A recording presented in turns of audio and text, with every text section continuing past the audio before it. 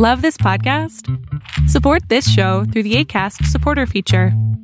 It's up to you how much you give, and there's no regular commitment. Just click the link in the show description to support now. Happy holidays from all of us at Deep State Radio. This holiday season, treat yourself and a friend to a DSR membership. For a limited time when you become a member, you can give a friend or family member a free membership. If you purchase an annual membership, you can give an annual membership. When you purchase a monthly membership, you can give a monthly membership. Members receive exclusive bonus content, access to our member Slack community, an ad-free listening experience, and access to our bi-weekly Notes from the Sub-Basement, our members-only content written twice per week by host David Rothkopf. Act now and take $20 off an annual membership or $2 off a monthly membership. Visit bit.ly/DSR member, use code HOLIDAY2021 at checkout. That's bit.ly/DSR member and code HOLIDAY2021. Thank you.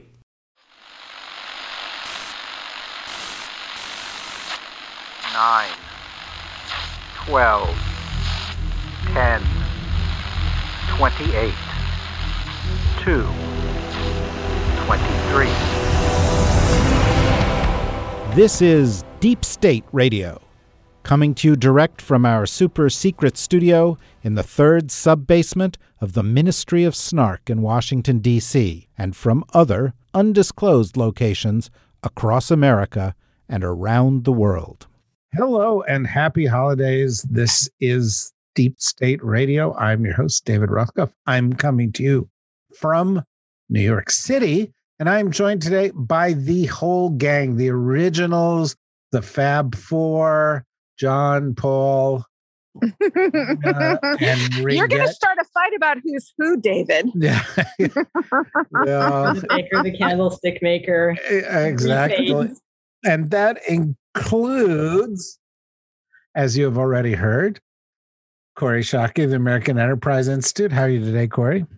I'm exceedingly well, David. Thank you for asking. Excellent. And which is saying something today, since literally everybody I know, including the triple vaxxed, are coming down with COVID now. Rosa Brooks is also with us. How are you today? I'm very well, David. And as far as I know, I don't yet have COVID, although I'm assuming it's just a matter of time. But I am here in Puerto Rico, in San Juan. What? Whoa. Oh, my God. Fantastic choice, Rosa. You have alienated the audience. But I know. Sorry, folks. On the other hand, and by the way, Puerto Rico should be a state. You're absolutely correct. It should be a state. We also have with us Ed Luce of the Financial Times. How are you today, Ed? I am middling. Thank you, David. Middling. Are you fair to middling or only middling? Or is middling above fair to middling or below fair to middling? Yeah, I would say it's a rising trend. It's been improving since the podcast began. Yeah. That's the curative process of this podcast. And then, of course, we have David Sanger in Washington also. How are you, David? I'm fine. I was just thinking from your conversation, I had my COVID a year ago this week. So I gave it the office, David. You know, I've been there, done that. Leave it to you. I thought I'd try to skip this round if I could. Leave it to you to be a first adapter. Yeah. Everybody out there setting a trend. I was trying to do it before they invented or distributed. They had invented already the vaccine just so that I had the full pleasant experience. Full experience. Mm-hmm. Yeah. Well, you're a trendsetter. We always knew that. So here we are. Why are we gathered here? It is Christmas week. And typically as these things go, we get together and we talk about what happened in the past year. And then we'll get together after the new year and we'll talk about what we think is going to happen in the year ahead. And we're always 100% right in our recollections, not in our predictions. But at the age of me, at least, that's something. I think we should look back at the past year, and I think let's try to provide a little perspective on it. I'm going to give you each a chance to pick something out that happened in the past year that you think will help define it in the eyes of history, starting with Kori. I think COVID and how governments individually and how the international community, such as it is collectively, have handled COVID is unquestionably going to be the story. I mean, it's shocking that 30% of Americans, more than that, are declining to take a free and potentially life-saving vaccine. And it's not just the United States, although we have a particularly large refusenic population, but both the availability of vaccines globally and the willingness of others for whom a vaccine is available, especially in the so-called developed world, to take the vaccine is, I think, going to be a source of enormous mystification 200 years from now. Yes. I have to say it's a source of enormous mystification to me right now. Thank you for pitching slow and over the plate to me, David. Yeah, right. It's going to get harder. By the time I get around to Sanger, it's going to be like, well, this thing that... See, there's a reason he never goes to me first, Gloria. I'll make it challenging. Rose is going to start each sentence here in Puerto Rico as I get ready to step out to the pool. Yeah, right. Exactly. We are very concerned about climate change. We were concerned about submarines, but I'm not going to talk about that. No, you're not. I'm gonna go to Ed first because I want to rib him about the fantastic COVID story going on in the UK right now, which just has everybody wildly up in arms because apparently while everybody was locked down last year, they had a Christmas party at the Prime Minister's house. So you can comment on that and then tell us what the other thing is that's going to be historically significant for the year ahead. Yeah, I mean, this seems from a distance and probably close up to be an immensely trivial sort of hook to get Boris Johnson on, that he had a party a year ago during the previous Christmas lockdown and thereby broke his own rules against parties, against any sort of significant gatherings. I sort of take it as, you get Al Capone on the accounting principle. People know that there are vastly greater sort of Johnson transgressions, around the procurement process, which has basically been a VIP friends list, billions of pounds, massively overcharged public procurement to companies that didn't exist a week before, that don't know how to make protective equipment or test and contact equipment, etc.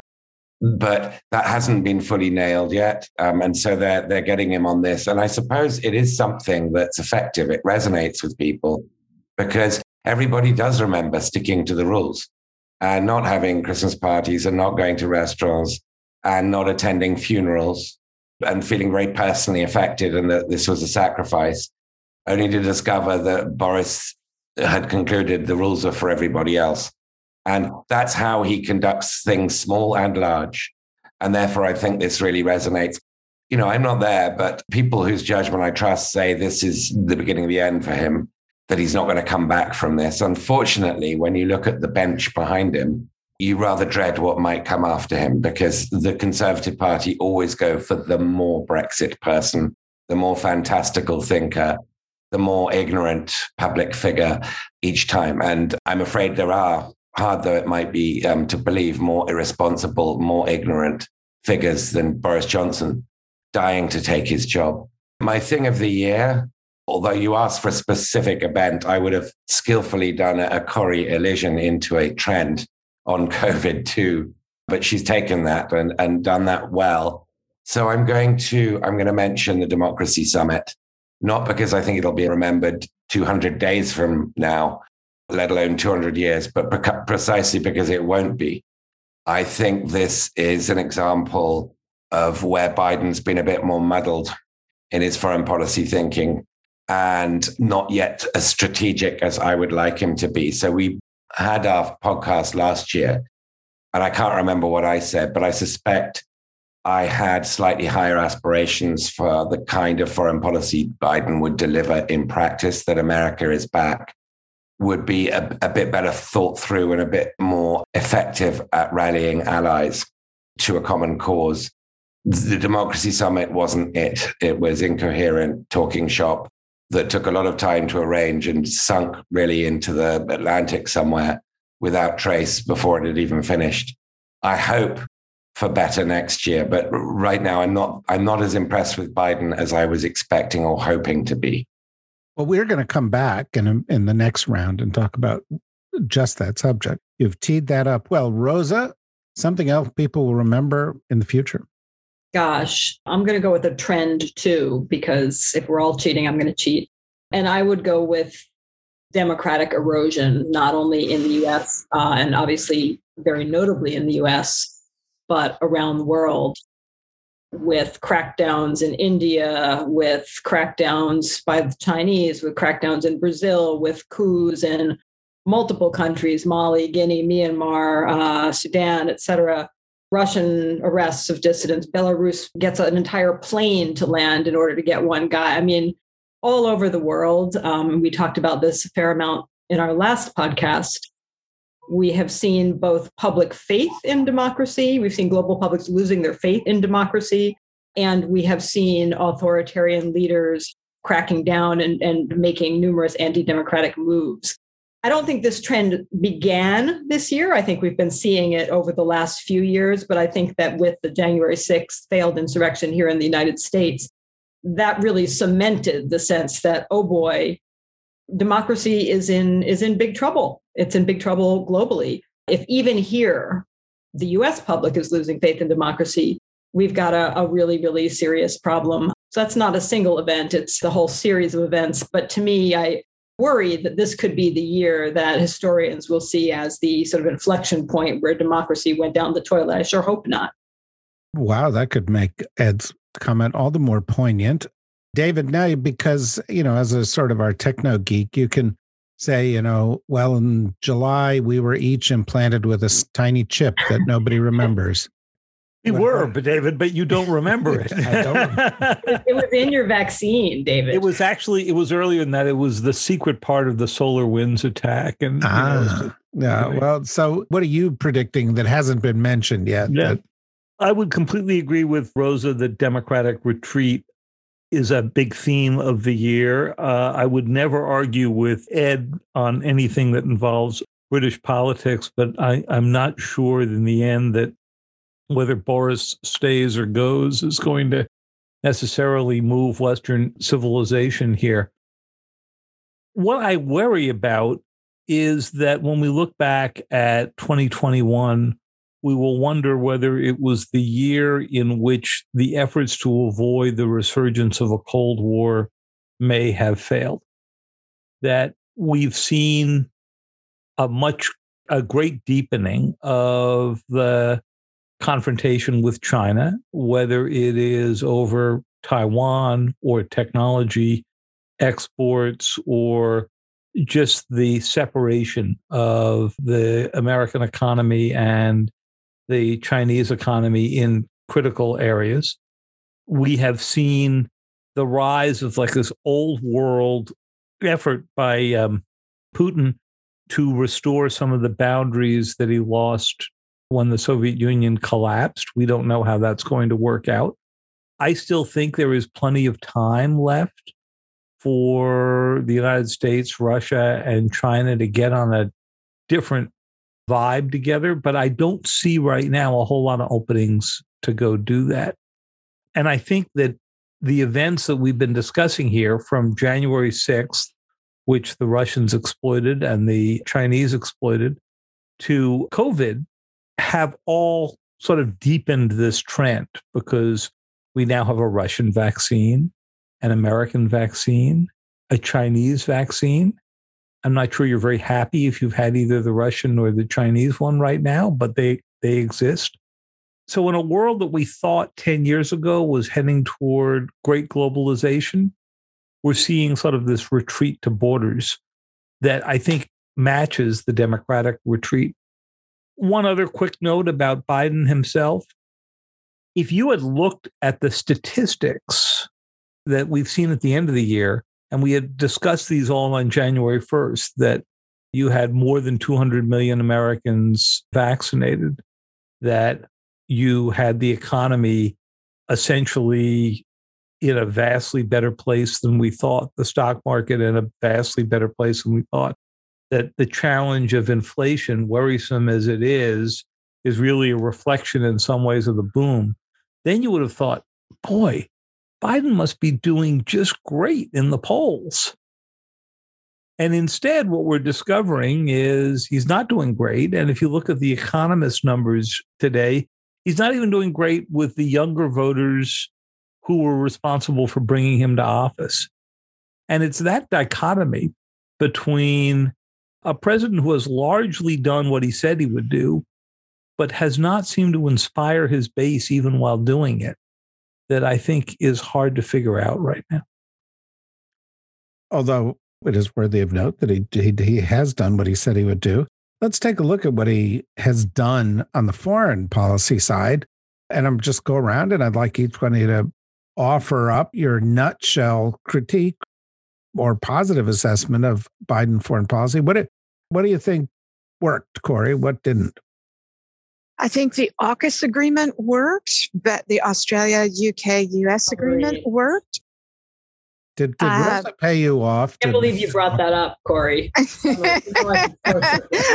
I was going to take the bullet on submarines, so you didn't have to, Rosa. I'm just going to cover my ears. What is that in the water just behind Rosa? I'm just trying to figure it out. It looks big and nuclear. It's a shark. So I think the AUKUS agreement worked. I think in general, the coordination with allies on the challenges and dangers Russia is posing has worked pretty well. I think I'm more positive about that than many other people. But I think the AUKUS agreement is a demonstration that, they're so-so at this. They're not great. And I think the debacle of Afghanistan is going to weigh very heavily in the judgment of the administration for two reasons. First, because they looked incompetent. And second, because the visual image of people clinging to aircraft that are taking off and the heartlessness of the president's evaluation and the administration's evaluation generally about that. Maybe people expected, I certainly expected, the Biden administration to be kinder than that. And while I didn't expect them to be brilliant, right, I supported Biden for president because I didn't think he was a danger to the Constitution, not because I thought he was going to be a particularly good president. But I do think it's disappointing that they're not better because all of the crowing about America is back rings a little hollow. And if they hadn't been crowing, but had been doing, boring competency a little more effectively, I think they'd be in a lot better shape, both substantively and in terms of public attitude. Surely, Ed, you will say, taking the long view, David's focus on the polls is less important than his focus on what is getting done. Corey's focus on the exit is less important than the ending of a 20-year war. And if David gets to focus on the polls, the fact that polls internationally say that we're held in better standing now than we were a year ago is also reflecting well on Biden. I know you were going to stand up and defend the Biden administration that way. Is that correct, Ed? I'm a literist. I'm going to give the good and the bad. You asked for both. The good, yeah, that's true. Starting from a very low bar, which he cleared exceptionally well, is that he's not Trump. And that was the sort of first and foremost quality of his candidacy and his appeal to the rest, well, not all of the rest of the world, but the rest of the world that we like. And we joining the WHO, critically important in the middle of a pandemic. Attempting, I'm not sure very successfully, but to join the JCPOA, the Iran nuclear deal. Again, very important. I suspect too much damage was done. And Iran had gone too far towards breakout for that to produce a result. Speaking to allies with respect, saying the right things about democracy, all these things matter a great deal. And it's an enormous relief that we have an American president doing that again, even if, I would quibble with some of the sort of execution as with the Democracy Summit. So he's way cleared that low bar. He is not Trump, and that is a spectacular advance.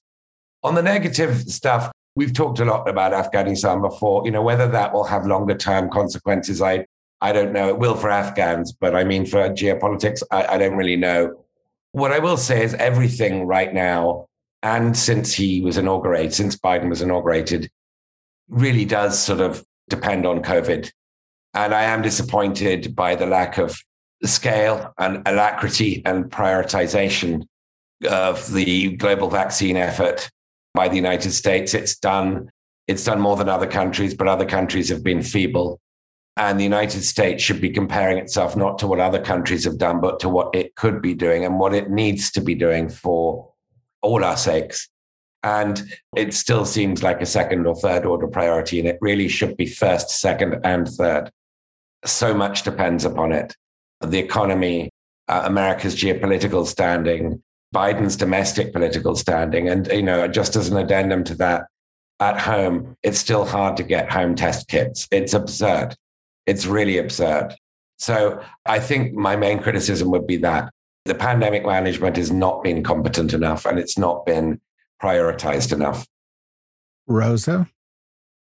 I actually give the Biden administration a lot of credit for just frankly surviving this year. I think that this was an extraordinarily difficult moment.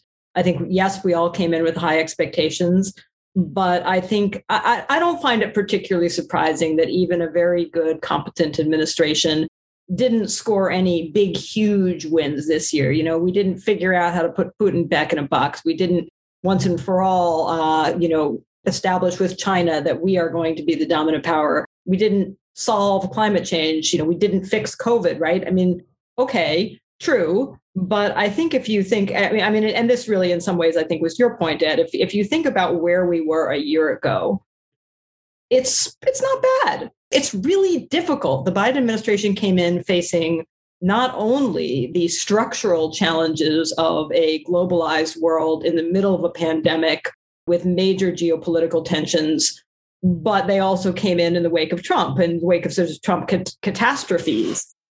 They also have spent much of this year, they are still working hard to get key positions in the national security and foreign policy world filled, with Republicans just being incredibly intransigent. So we still have all these positions that are filled with people who are only acting. And given all of that, given the scale of the challenges they came in with, I would kind of give Biden this year as all you're trying to do is avert total catastrophe and get things on a slightly more stable footing. And overall, I think they've done a pretty good job doing that, as Ed said. And everything else is gravy. I mean, I wish that we had seen much more progress on climate change. I wish we'd seen much more progress on vaccine distribution. I wish we'd seen much more progress on reducing tension, great power tensions between US, Russia, China.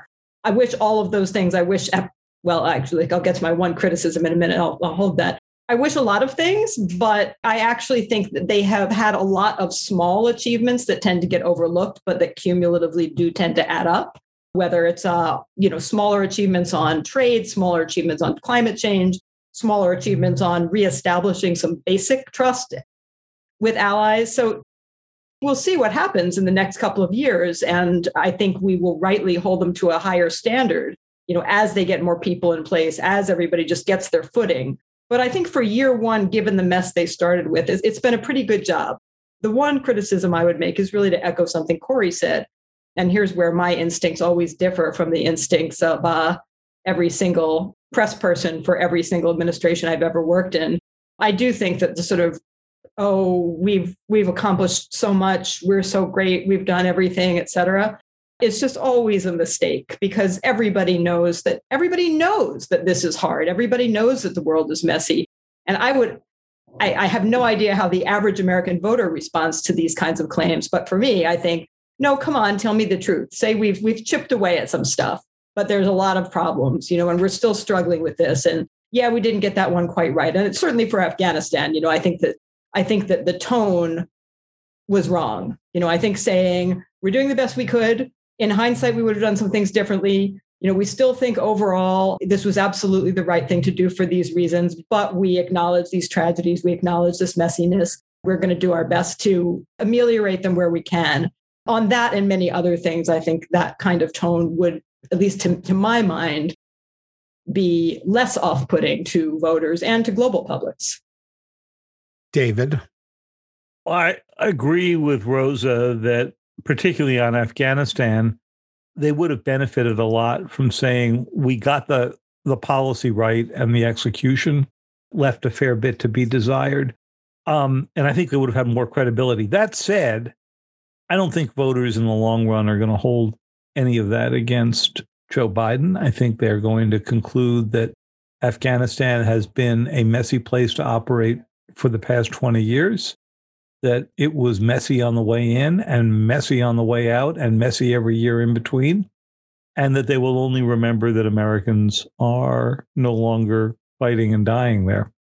I do think that Ed's right. They laid the basis pretty well. And, when you look back at most administrations in the first year, you can't say a whole lot about how well they've laid the basis. The first year of Obama, the first year of Clinton, certainly the first year of George W. Bush, though that was an unusual thing because of 9/11.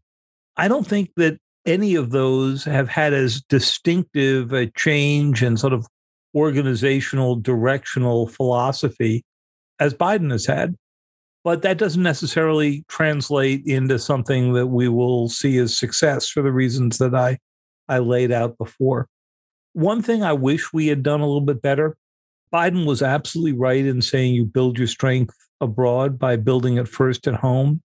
And while we're all focused on the fact that Build Back Better didn't pass in the first year, and that was a significant setback, the China bill didn't pass in the first year.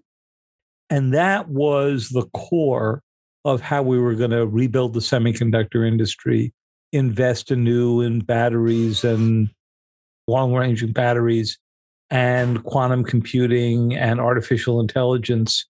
And the absence of a sense of urgency about that told me that the lessons of competing with China haven't fully set in politically yet.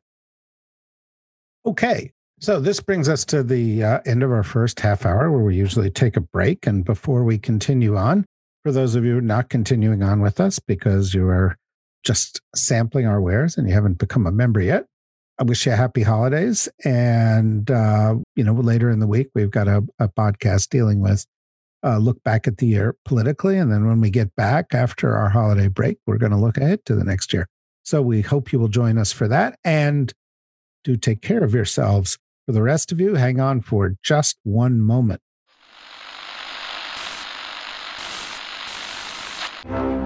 Hi, this is Harry Litman, former United States Attorney, current LA Times legal affairs columnist, and creator and host of the Talking Feds podcast, a roundtable that brings together prominent figures for a dynamic discussion of the most important topics of the day, from voting rights. Voting in our country has a specific racial connotation and a racial history, and one in which it has been fundamentally about moving away from exclusion and at a snail's pace. To the January 6th Select Committee. We're going to see almost every actor who's culpable in this refuse the subpoena. To U.S. national security and foreign relations. I served in the FBI in the aftermath of 9/11, and I've seen what happens when there's boots on the ground. To anything and everything at the Department of Justice. The hardest thing about coming into the Department of Justice, it's not like everything hits reset. There are court proceedings and investigations that are all midstream, and you don't control when you get to make a decision on those. To hear roundtable discussions with the country's most prominent voices from government, journalism, and law, follow us wherever you listen to podcasts.